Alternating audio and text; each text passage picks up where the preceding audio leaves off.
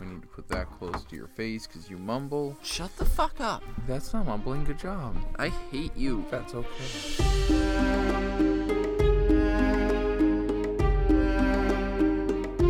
Hey everybody, and welcome to another episode of Brotherhood Without Manners, your favorite full spoiler reread podcast of George R.R. Martin's A Song of Ice and Fire series, reading A Clash of Kings. As always, I'm Zach. Sitting here next to me is my older brother, Nate. That's me, the oldest. I put emphasis on that because lately people have been saying that I rib on Nate. You're a bully. You're a big bully. I'm a bully older brother to Nate, and let me make it clear that every ounce of scorn that pours from my very pores for this character here next to me is well-deserved through a lifetime of documented bullshittery. Documented? Where's these documents? I don't see any evidence. We'll go get my diaries.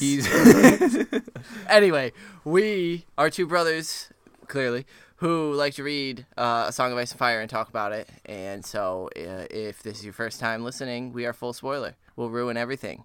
All of it. The whole book series. Everybody dies in the Battle of Blackwater except Davos, who clings to a rock and makes friends with seagulls. I mean, no one really important dies in Blackwater. I guess. I mean, true, like but... Mathis and Davos' children. Yeah, Davos' children, like that's. Oh, you didn't even fucking remember until I brought them up. But well, if you've listened before, welcome back. Thanks for coming back. That's cool. What up? Hey. And so, if you joined us last episode, we were reading Tyrion 5. Yeah, and he's been exposed. Uh-oh. Which was his intention. He did a lot of shit. He didn't just confront Cersei. Where did he start? Fuck. He was down. With the pyromancers. He was checking out the wildfire and getting some info there, learning how they'll be used essentially, and learning that essentially they could have 10,000 pots. So yeah. Then he intercepted Sir Cleos Frey at the Gate of the Gods, I believe it was, summoned there by Jacelyn Bywater, his new Lord Commander of the City Guard. Yeah, he read Robb's terms and figured they wouldn't do, and got Cleos all rested up and everything. Went back to his solar, and Cersei was there. She was pissed that he had ignored her summons, and then he was ghosting the fuck out of her. And she was pissed also that he was giving offered Myrcella to the Dornish, and so Pycelle was revealed as the little worm that he is. That old bitch. But Tyrion and Cersei hashed it out, and Cersei began crying because she doesn't want her daughter being shipped away, and Tyrion tries to console her, but it doesn't end so well there. He reveals the letter from Robb, which completely alters her focus away from Myrcella, which means good news for him. Yeah. Yay. But this episode... Get wrecked. Dang it. Bitch. I did Zach. Dumbass. We are reading Bran 3, the third point of view chapter in Clash of Kings from Lord Brandon Stark. That's what 3 means, yep. Oh, okay. So, we open this chapter. Well, how about we start with where Bran was last chapter? I mean, if you really want. Since we've done it every single episode before this. Show a little consistency. Exactly. Go ahead. What happened in Bran's last chapter? Shit.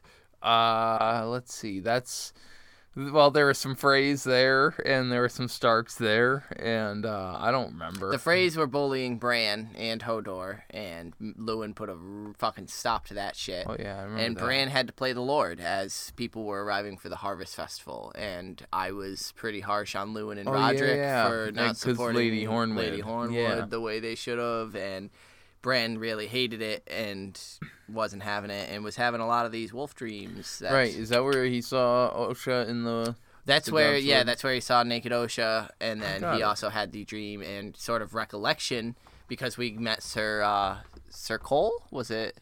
Or Sir Clay? Sir Clayton? Who the fuck was it? His buddy that revealed to him right. that Stannis is now in the running. I mean, I have my notes right here. Yeah, no, I just can't remember that guy's name. But it was, somebody who was there for the Harvest Festival. I got it here. Clay Serwyn. Clay, you were right. Yeah. Clayton, so, reveals that Stannis is now declaring himself a king, and then Bran kind of remembers that, oh, shit, Rob's a Jamie king. Lannister threw me off a fucking balcony, and he Whoopsie. dreams about it. And So this chapter picks up fairly shortly after the last point of view from him, where he is on top of Dancer, his horse, and they are well dressed, both himself and the horse, preparing to ride down the center of the Great Hall for the main feast for the Harvest Festival. yeah, Bran wanted Summer with him, but Roderick wasn't having that. And so he does. He heads in as the doors open. He rides between the long... Don't fucking smirk at me. He rides between the long trestle tables in the Great Hall of Winterfell, and men had crowded all of the benches, and they began to rode past, calling out Stark and Winterfell. Stark! Stark! Stark! Stark! Bran knew it wasn't for him that they cheered. It was for the harvest. It was for Robb and his victories. It was his lord father and his grandfather and all the Stark kings before him. But still, he swelled with pride. Until he reaches the dais where Osha and Hodor are waiting, and he gets picked up. Gets unstrapped from it. And he makes a note that while most of the Winterfell lords have seen it before, there's a lot of new people here, and they aren't hiding their curious stares. But he's kind of over it. He's kind of over the staring. Yeah, whatever. And so, yeah, Osha and Hodor undo the straps and carried him to the high seat of his fathers. Yeah, so up there, he's sitting to, I have it written down. I would hope so. The left was Roderick and his daughter, Bethany. Little Beth. And to his right was Rickon. Immediately beside Rickon, actually, we learn kind of subtly, it's hard to pick up and took me forever, are the Freys. Yeah. They're actually right there next to Big Rickon. and Little Walder.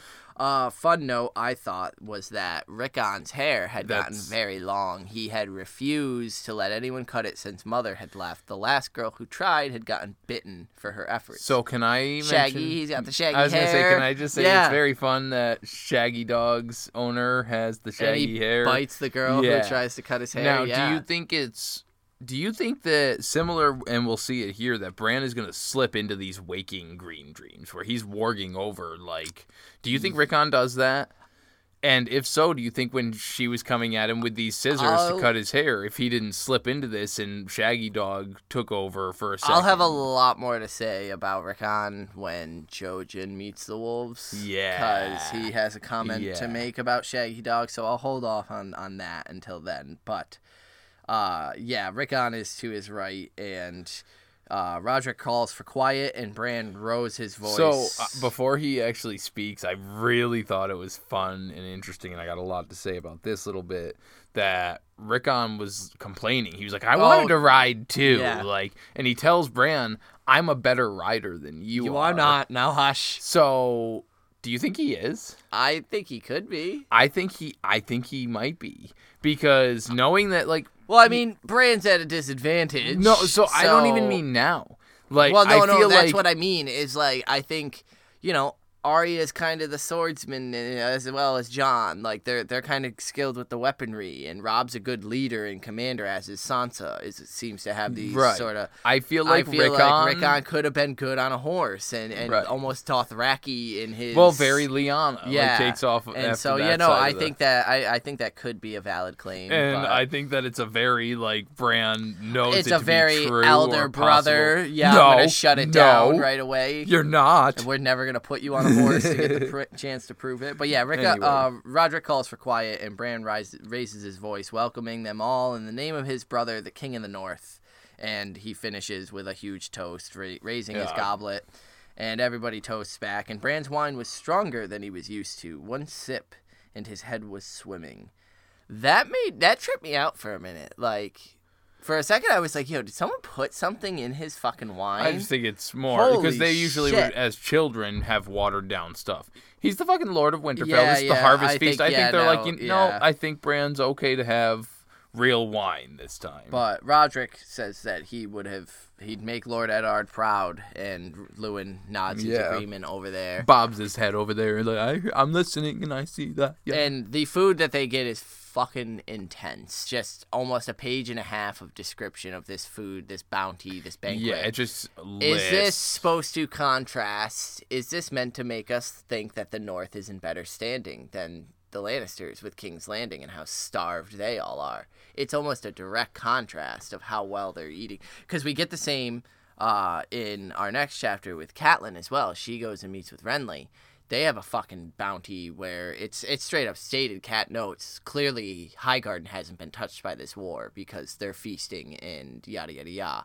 Winterfell is almost the exact same. No one's really talking about it because no one's really aware how starved other people are. So I think this is meant to almost, this is Martin's way of saying, like, tricking us and saying, like, nah, the North has got this. Like, we're good.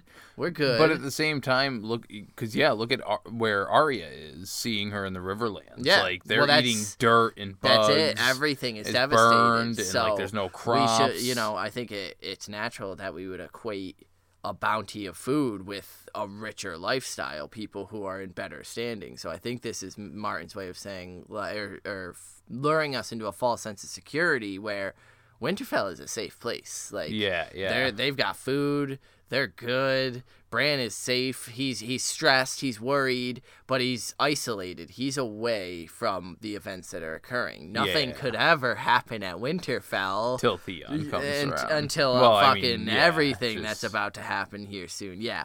And so only Hodor seems to be listening to the singers as he's bobbing and Hodor. Yeah, the singers. I thought it was funny because like the musicians Mance are kind of Mance Rayder. Well, I was looking for that, but no. These ones were actually brought by Lord Too Fat to Sit a Horse, Manderly, and they just get drowned out because there's so much talking and just fucking partying going Which I think down. is also a funny thing because, like, at all the parties and everything, Sansa notes the singers in the South, the harps. And, like, you can hear them, where in the North it's more ravenous, it's more, noisy, it's a bunch of drunkards, singing and swearing. Almost something you'd expect up from the Wildlands. Exactly, yeah. And Bran, it's noted, had not wanted the Freys at the high table. But Lewin reminded him that they would soon be kin, as Robb is to marry one, and as is Arya. Well, so the transition there was because Rickon was happily screaming down at them. So just as a reminder that Rickon gets along with these kids because he's a wild little kid that just goes crazy. But yeah, So is there something to that, do you think, with Rickon? The fact that Rickon seems to not mind like these Freys, because we know sort of what the Freys seem to symbolize here in Winterfell. They're kind of foreboding of their father's betrayal. So is there something in it, like, I'm just meaning, is like, there's something in the sort of savagery of the Freys. Well, that's what clawing and scratching. Literally, that to savagery is the word yourself for up the ladder to, like, get to an esteemed place in that family. Is that what appeals to Rickon? The fucking game that they play, knocking each other into the water. Is it just the hitting and knocking each other into the water? For Rickon, yes. It's not the politics. No. It's the actual act of hitting someone. And that's something I was pointing to earlier with him, the way that he's a better rider. I think that when Rickon goes away with Osha, when he comes back, he's not going to be the TV show fucking Rickon. You see this useless lump. He's going to be a badass. He's going to be able to fight. At the head of he's going to be leading Skagos, stuff. cannibals, he's whatever. a badass. And I think this goes to show it that it's very much that they're willing to shove and push, and it's these new kids that are willing to kind of push around. And I don't think it might necessarily be a good thing. Well, but I think the fact that he's able to build a relationship with people like that is more showing his ambassadorial prowess. That's where I'm getting at with it, is I think that from the very beginning we're being shown that if there's one Stark that could survive on Skagos, it would be Rickon. Yeah, little Rickon. And it also seems to point to me, because I've been harping on Arya and how I think her trajectory is to devastate King's Landing and ignite the cache of wildfire. I think Rickon has a dark future as well, with coming back from Skagos if Davos manages to retrieve him or not. And I think it's being painted here, where so far we've associated him with the Crips, with this feral, almost direwolf. Out of all the others, Shaggy Dog is violent, he's unpredictable. And it's just, which seems to be a mirror of what Rickon is feeling. And it's all a big part of the fact that Rickon's so young, he doesn't know how to do anything but exactly what Shaggy Dog is doing, but Shaggy Dog's a much more vicious animal. Giant creature that can rip a man apart. So that same paragraph, though, Lewin mentions, they're going to be your family soon. Robb is going to marry one of their aunts, and Arya one of their uncles. Good luck with that shit. And Bran just right away, she never will. Nope. Arya, not her. Nope. You're fucking dumb, Lewin. That's what he says. It was quoted in the book. You're dense. You're dense. But the fact that even Bran is so adamant Arya's not about gonna do that. No. Yeah, no. Really? I don't think so. Yeah. Bran gets the pick of the Lord's portion of each dish that's brought out, of which there are menti. There are menti. Menti of them. There's venti. I'm going to get a venti mutton chop.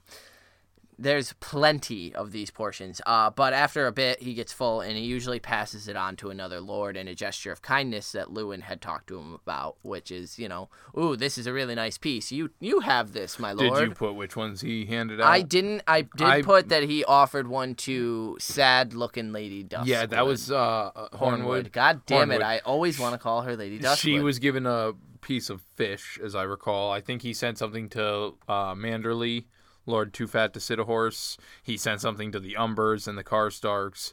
And then I thought it was funny because everything that he sent to all of them, I didn't list them either. Yeah. Whatever he sent was nice, enticing sounding. Then to the phrase, he sent boiled beets and buttered turnips. Yeah. And while, there's probably people out there that enjoy their buttered turnips and others out it's there not that a nice love their succulent roast. It's not this big tasty tart or a fucking. I also noted that he sent sweets to Hodor and Old Nan as well for no reason, but he loved them. That I actually wrote that part down. Yeah. Because I think that goes to whether or not the Bran's trajectory follows what it did in the show, of where he's this himself, heartless thing.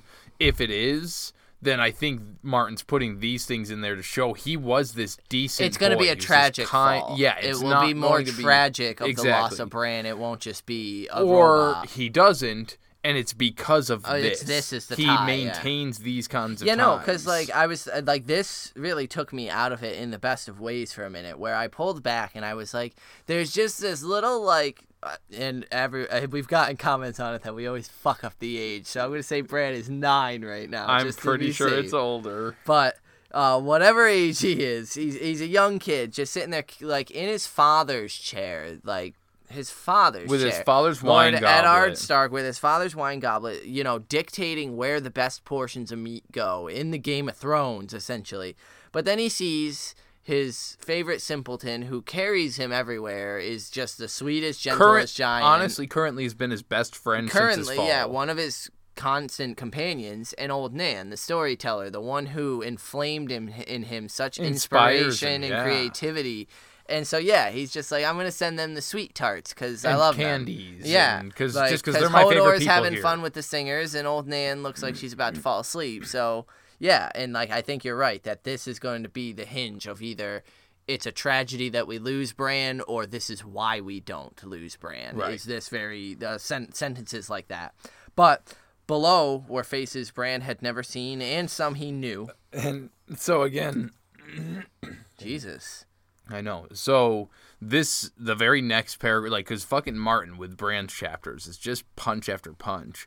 But I wrote half of that paragraph and then the rest of the following one down just because I really enjoyed them because they tripped me out. They were just so crazy because it said that as he looks down on the benches below, Winterfell men mixed with small folk from the winter town, friends from the nearer holdfasts and the escorts of their lordly guests, and goes on a little bit more about that. It's a hodgepodge, yeah. But from there, all of a sudden, it takes this, and it's what leads into him warging here while he's sitting here. But as a preface, because I know where we're going with this. I've experienced this feeling before. Yeah. Where I've been at an adult party with my parents, with my mom, my dad, whatever. And obviously there's some sort of old god magic here. But as a kid, I can recall sort of that where you're getting tired, it's late, you're ready to go, and sort of you're half awake, half asleep, kind of listening to the ambient noise of the party around you, and it all takes on this sort of surreal effect, and that's just what it made me feel of, is this is something I've almost experienced as a child, where like it's almost the scene you're in takes on a dreamlike quality. And for me, I recall it most at like Super Bowl parties when I was young. Like everybody's staying up late to watch the game, but I'm going into a food coma or on the couch. But still, I can hear people playing cards and cheering at the game, and I'm kind of aware of it, but kind of not. But now go ahead and read the I guess quote. so. Yeah, he watches them from a distance, as if he still sat in the window of his bedchamber, looking down on the yards below, seeing everything, yet a part of nothing. Now, we talked a lot about comparing him to a gargoyle and watching and Crescent and all that kind of shit, and this ties directly into all that, and what he's going to become with the Three-Eyed Raven, or where we think he's going to be headed. And even here, at this party, he's just sitting above them watching, and I don't think it's... Well, that's it. He's going down... I think he's actually hearing what they're all saying. Like, he's actually focusing in and hearing what this conversation is. And not necessarily everything in the whole fucking room, because he's not, almighty yet, but... because he seems to be going down the list of, like, people he's focusing on, because next he notices that Osha is down among the floor pouring ale. And a tall heart man, as she goes by, slid his hand up her skirt, and she breaks the flagon over his head to a fucking roar of laughter. Yeah. And, like, it's just, I notice he keeps kind of checking in on those who have significance to him. Hodor and Old Nan, Osha, Micken, Roderick, Lewin, because fucking, it's just he's already taking on this sort of presence of Watcher, where he's in the Lord's chair, but he's almost not there, because he's so small, he's so diminutive in this little seat.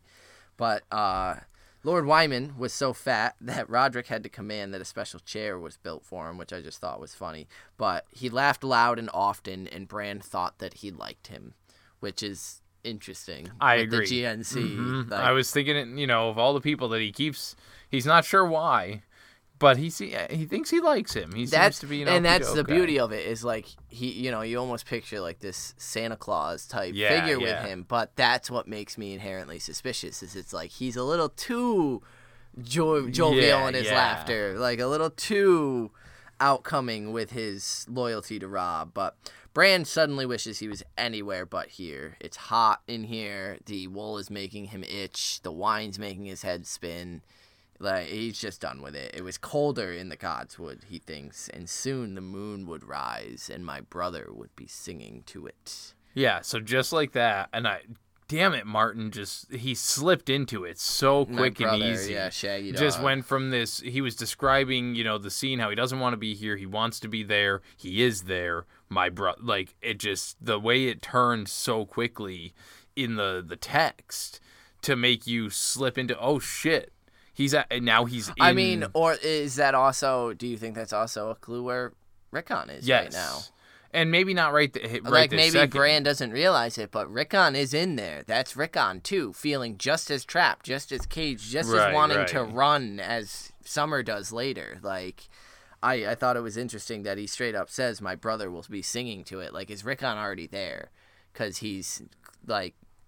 I don't know. I don't think Rickon's there yet. Well, could be at some point, has already been in Shaggy Dog to an extent that Bran is able to know that he's there. I don't think Bran is aware of Rickon's subconsciously, there, but like, subconsciously, picking up on yes. it, yeah. But Roderick notices that, Bran, you haven't eaten hardly anything, and Bran notes snap back to reality. Yeah. There it goes. The waking dream had been so vivid that for a moment he forgot where he was. And Bran's kind of like, oh, fuck. But I'm so full. Like, they've brought so much food, Roderick. I can't do it anymore. But Roderick tells him that one day, I think Roderick's a little drunk at this point, one day you will make an especially fine lord. And Bran just says, I want to be a knight. He thinks that. Thinks, and takes a sip from his father's goblet, thinking of the last time he had seen the man with it. Yeah, and so he paints a super vivid picture of Game of Thrones. It was Jon's first chapter, or second chapter, something like that.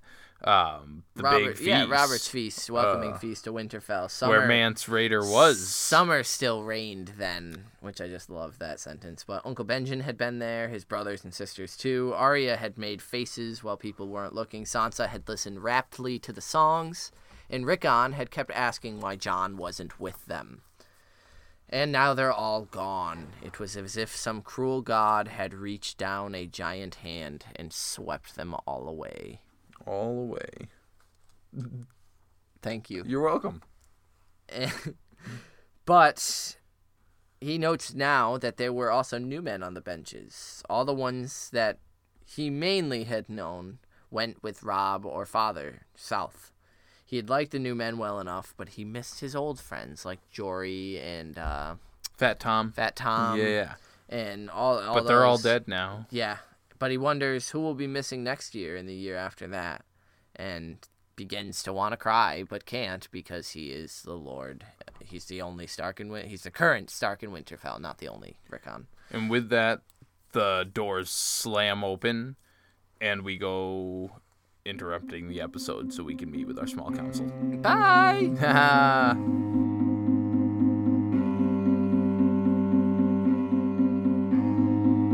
What up, and welcome to the small council. I'm Nate. I had Dr. Pepper in my mouth. And that's Zach. They know who we are. We haven't changed people since the episode started. Still just us. So we like to have the small council where we can give you guys ways to reach us, send out our socials, maybe catch up on some inductees that people are a little late on turning in. Yeah.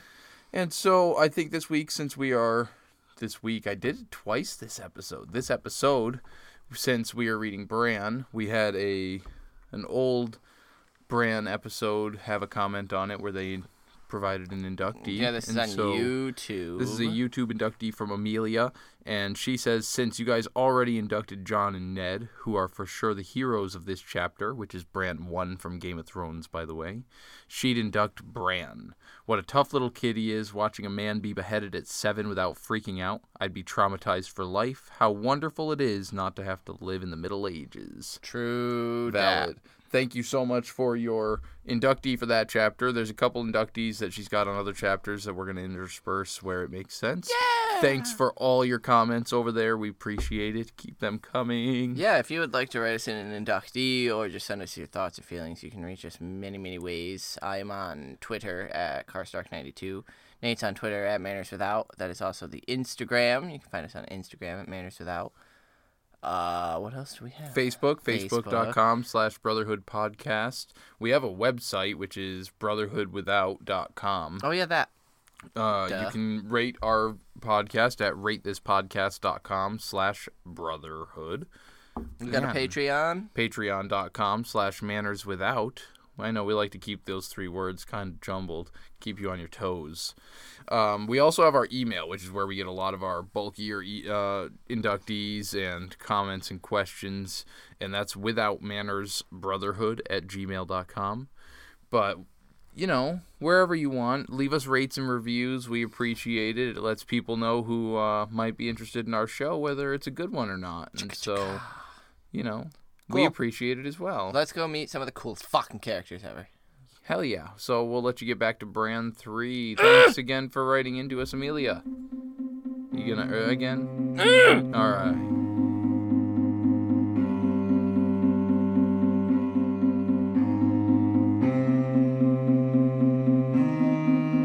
So all right, let's go. We're gonna hurry. Run in. You see how I just interrupted you with nothing to say at all? That was fun. Go ahead. Sorry, guys. Zach was being rude, and he deserved to be interrupted. Go ahead.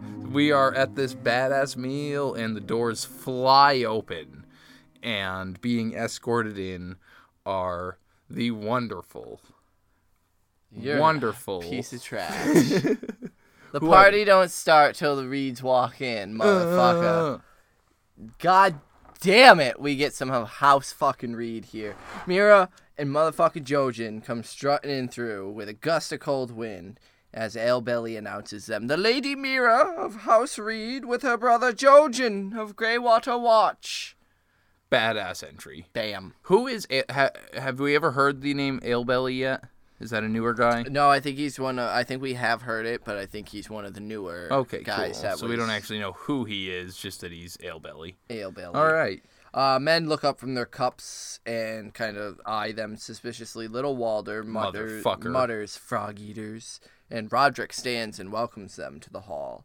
Rickon asks who they are, and Little Walder quickly answers, "Mudmen, thieves and cravens." Little cow. Fuck them. Oh, I hate the phrase. Granted, not granted, because it's fuck them.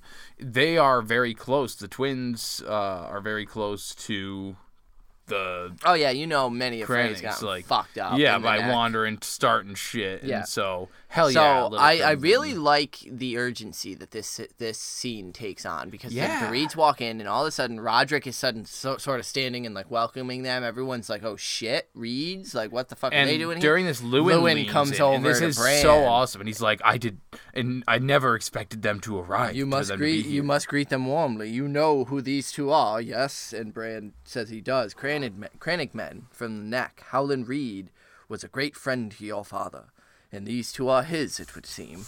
And so Lewin's immediately like, "Yo, this is like your father's besties, kids. Like we need to fucking." So now I'm gonna kind of jump and pull from ahead for a second, but we'll learn that Ned has written to Howland Reed over the years. Yeah. But he's never visited. They've never appeared, and rereaders and full spoiler people know we don't get anything from Howland Reed. It's only rumors and whispers and stories, a lot of which will come directly from these two being introduced now. Oh my god! I loved Lewin's reaction here, where it's just, holy shit! There's Reeds here. What's happening? Yeah. Something's going on. So we get their physical. The girl, though near Rob's age, was slim as a boy, and dressed in some leather armor, makeshift sort of. Armed with a net, yeah, a knife, a frog spear, and a shield. Yeah. Yo, I want to play Mira Reed in Dungeons and Dragons. Right? Like, she just sounds like this badass character that's doing cool ass shit. Yeah, dude. She immediately, like, you think of like OSHA. Like, you're just like, like this girl can handle herself. And beside her, Jojen, several years younger, wore no weapons. He was dressed all in green. All his leathers, the light armors he was wearing, even his boots, everything dyed green. And he had, as Zach was telling me earlier, because he could fall right into moss them. green eyes you can just fall right into. Mm-hmm. Yeah. God damn it, I love Jojen. So, I mean, if you're a 4-year-old reading this book, which I don't know why you could get the association here with the green and the green seer. Jojen is meant to... He plays a sage role to Bran at this point. He's to guide him on the next stage. And so the association with green is sort of... While we haven't gotten too much mention of green sight specifically as a term, that's where it's going to start getting brought up here is Jojen and this association of green sight with the Three-Eyed Raven and the others. And so, God, I just love this intro. But... They both go and take a knee before the dais, and the girl speaks and says, "My lords of Stark, my lord father has sent us once again to swear the words of fealty for all of our people once again, as they did thousands of years ago." And so they kind of go through it. And say, she says this, and Bran thinks she's looking at me. Yeah. For whatever reason, like she's looking at me. But yeah, so now this oath, it's not something I've really seen talked about a lot. I think this oath is fucking incredibly important. Yes. More important than I've ever realized. Do you have the whole thing? Oh, I've got the whole fucking cool. thing. Yeah, so, and I think it's important the way it's done. So both of them together say, "To Winterfell we pledge the faith of Greywater. Hearth and heart and harvest we yield up to you, my lord. Our swords and spears and arrows are yours to command. Grant mercy to our weak, help to our helpless, and justice to all. And we shall never fail you." Then Jojen says, "I swear it by earth and water." And then Mira says, "I swear it by bronze and iron." And then again together they say, "We swear it by ice and fire."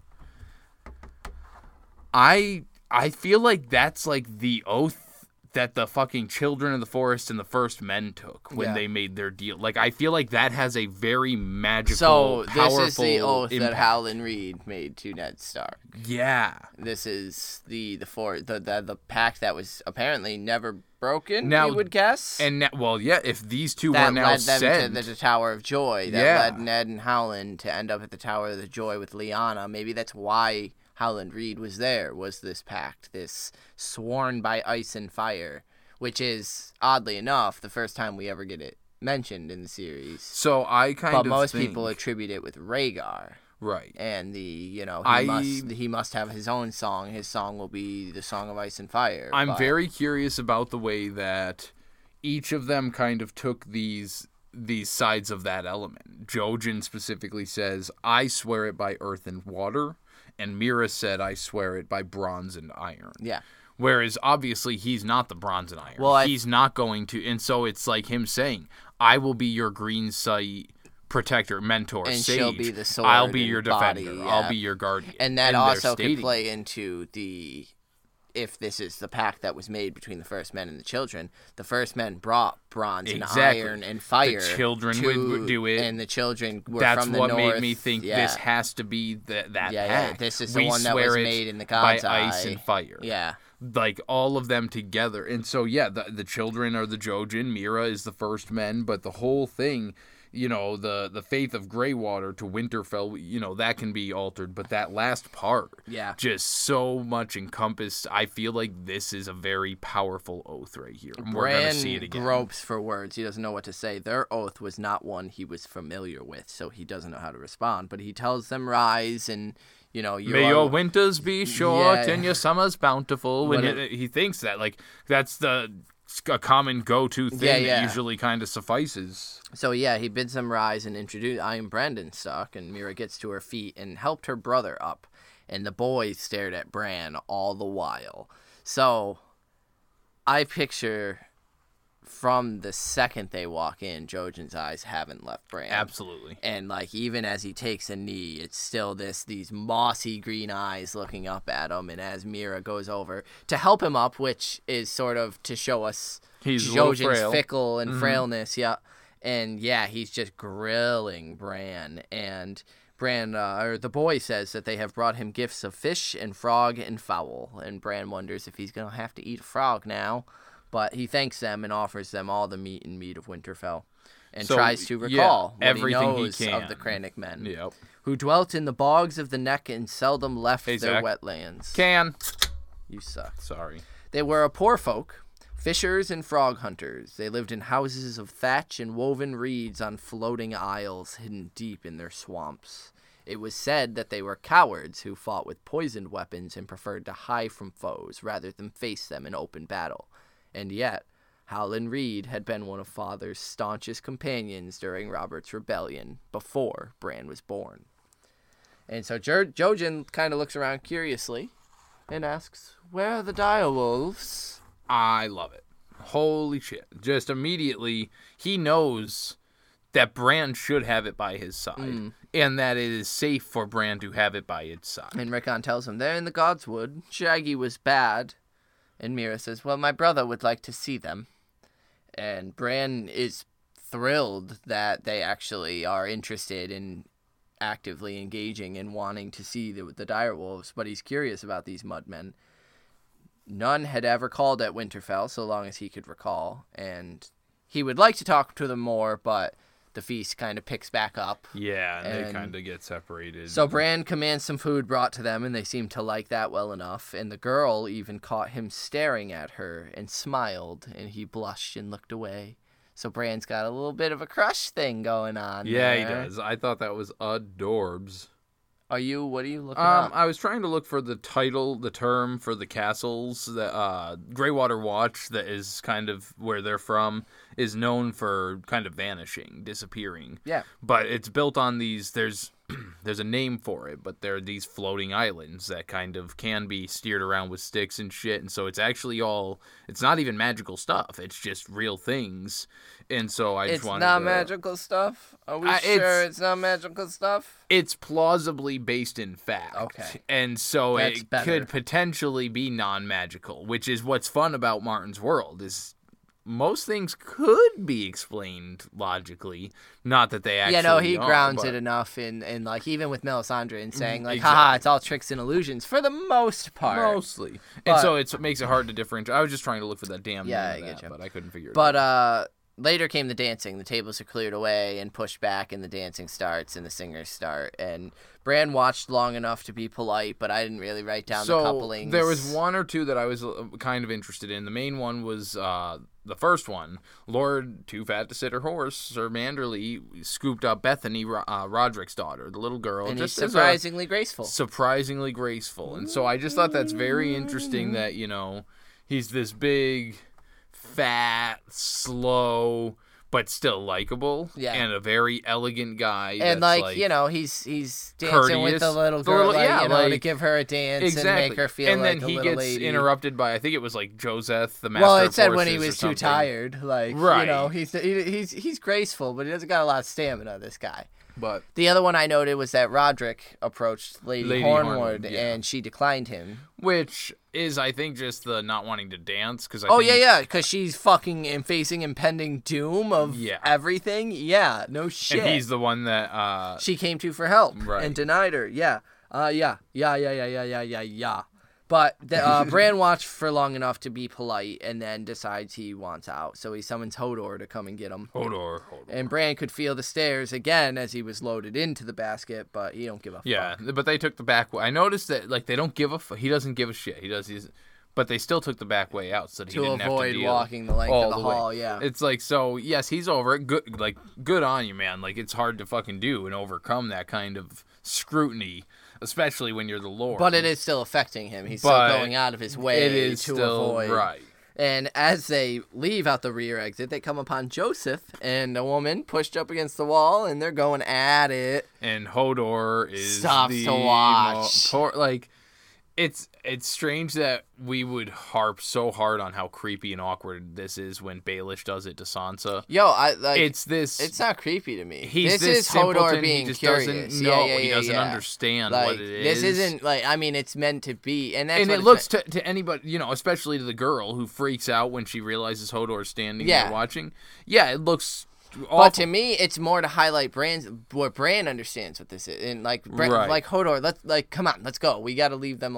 Don't fucking watch them. Bran has to explain, which is almost funny because he made the comment earlier when Osha was not smashed the flagon over the guy's head for getting handsy. He says, although he didn't quite get it because Mikken was down doing it, and that girl didn't seem to have any problem with him. Yeah, Mikken had his hand down up some. And so he didn't quite get the difference there, why it was one way or the other. But this, he kind of has an idea. What's so beautiful about it is Bran the child is having to explain as an adult, don't watch them have sex. I don't quite understand why they're having sex or what it does either, but it'll get you thrown out of a window, so stop. He's the Lord here, he's smarter than Rickon or Hodor is, and that's kind of the position he's thrown in, is he's got to be the Lord here and make these decisions when he doesn't really understand what he's looking at himself. Exactly. Yeah.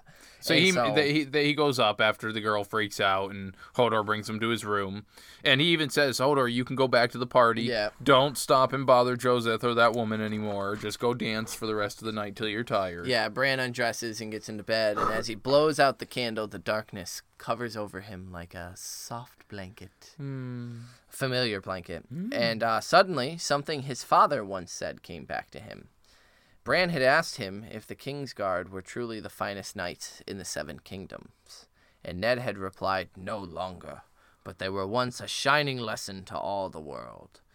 And Bran had asked him, was there one who was best of all? Oh, yes, Sir Bob. Yes, Sir Bob. The finest knight I ever saw was Sir Arthur Dayne. They called him the Sword of the Morning, and he fought with a blade called Dawn, forged from a meteor. Or the heart of a comet, is it?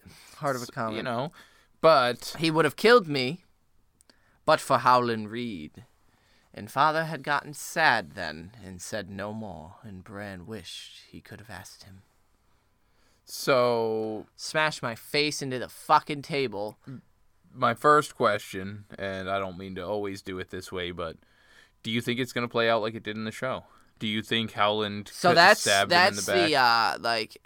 I'm a bigger cunt than I realized, because that was one of my biggest issues with the show, was, like, they took that liberty. Because I was always like, yo, like, that's not how Howland helped Ned, like, But obviously, because I did not recall that little detail right there, that Ned straight up said he would have been killed by Arthur Dayne if it wasn't for Howland Reed. I don't know where the fuck that escaped my psyche, but it did. So, similar, yes, I do think it will play out. I don't think it's going to be that exact scenario, like but, but I think it's deeper than just that as well, with this pact that we just got, and Jon Snow stuff, and all the good stuff. But yeah, no, I definitely think there's more to it than just like talk about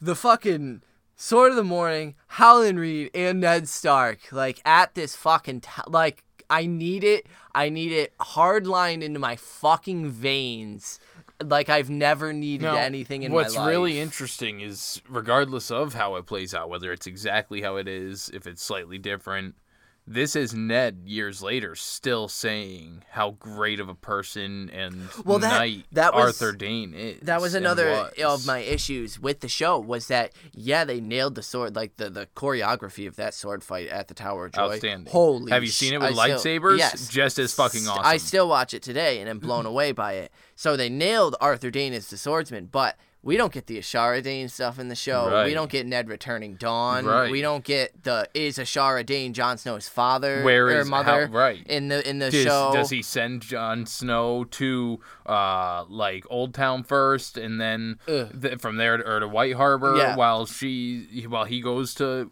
where the fuck is it? Ashara Dayne's home. And there's even some questions of, like, why the fuck was Sir Arthur Dayne down there in the first place, protecting the prince. There's some odd questions about it, but, like, fuck me sideways. Good stuff. If it's not, like, 3 of the most interesting, and like, that's what's the best thing about Ned, is even when, with a Game of Thrones, we get pretty much his life and what we need to know about him, besides for the big secret that's hinging everything, which we assume we know at this point.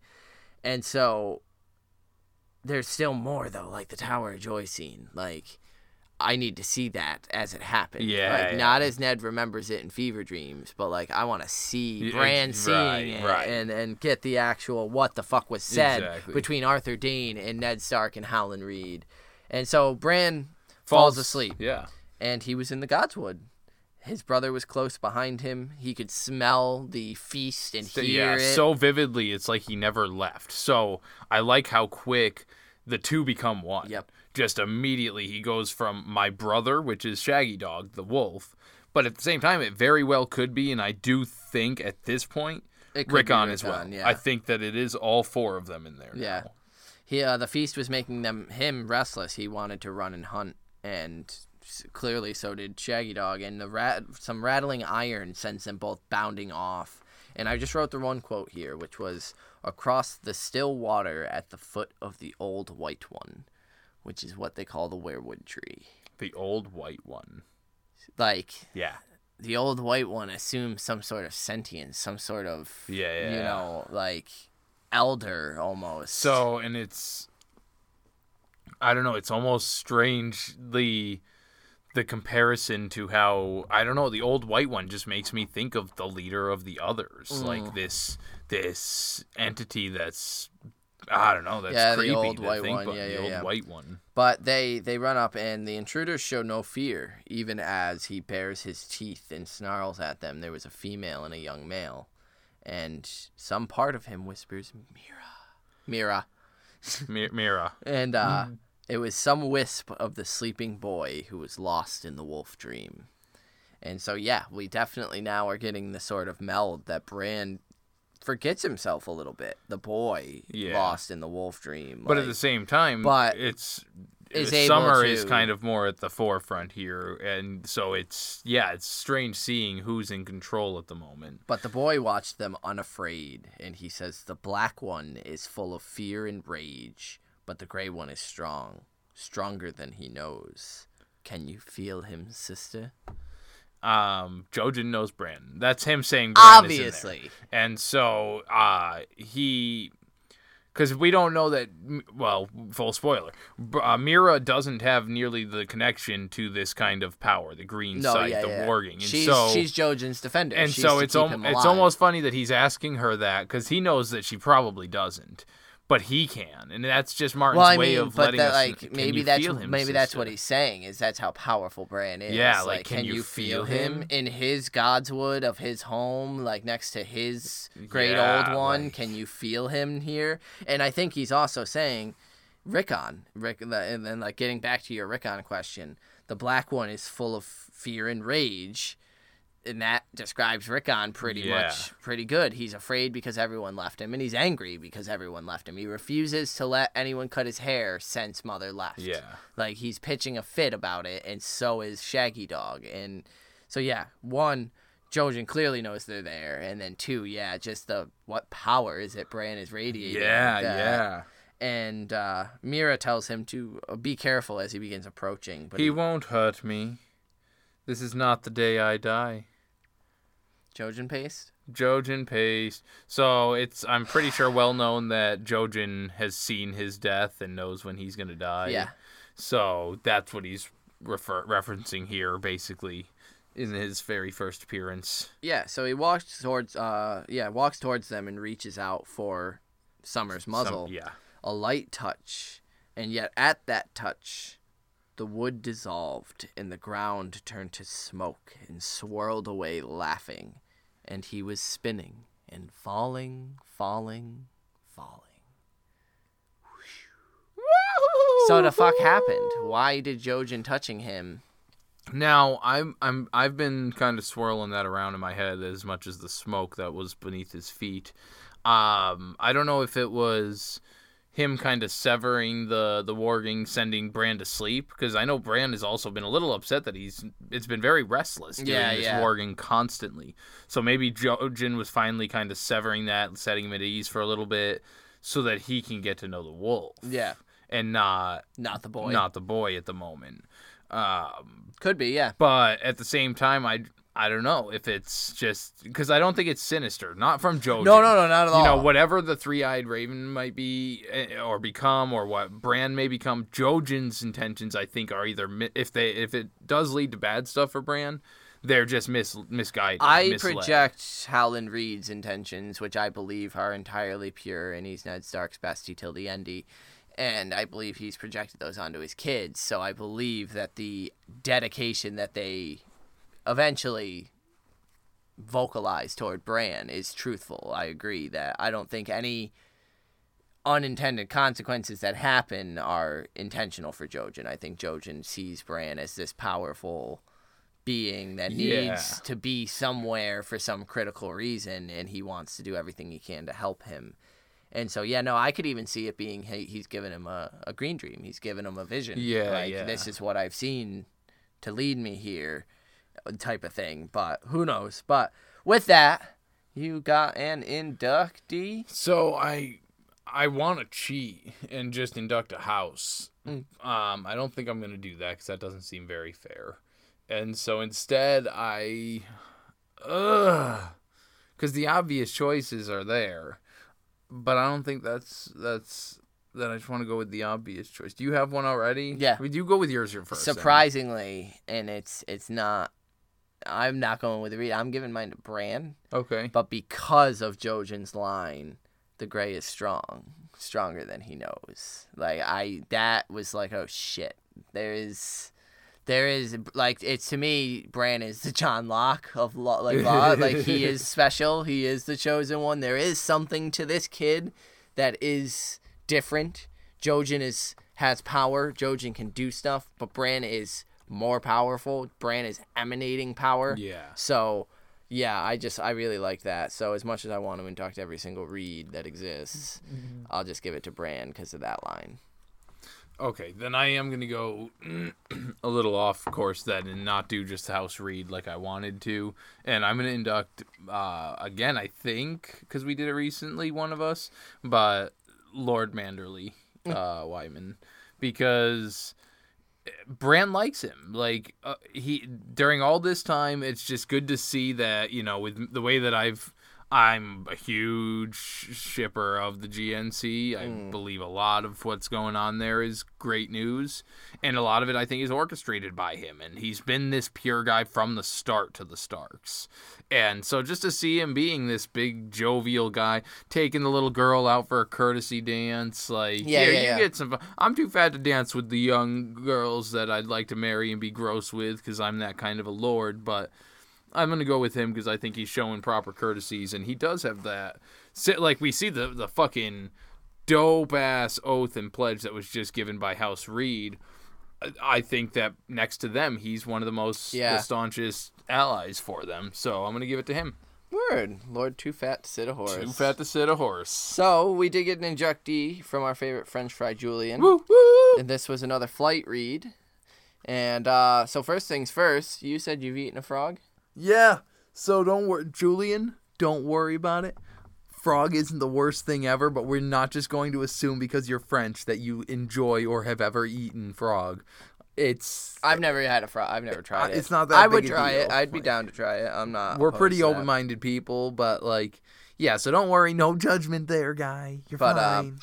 You said it was a very short chapter whose goal you sense was to introduce us to the Reed family. Learning that Howland saved Ned from Arthur Dane, good stuff for me. Yeah, you're absolutely right. I hope the excitement in my voice was clear. And we get introduced to Jojen and Mira. My inductee is going to be Bran. He is excellent at his lord duties, doesn't give a shit any longer about the staring, and I feel for him being torn between being the sad kid who has to grow up missing peace and his family and having to face adult responsibilities at such a young age. Valar Frog Harris, Julian. Thanks, Julian. Thank you, sir.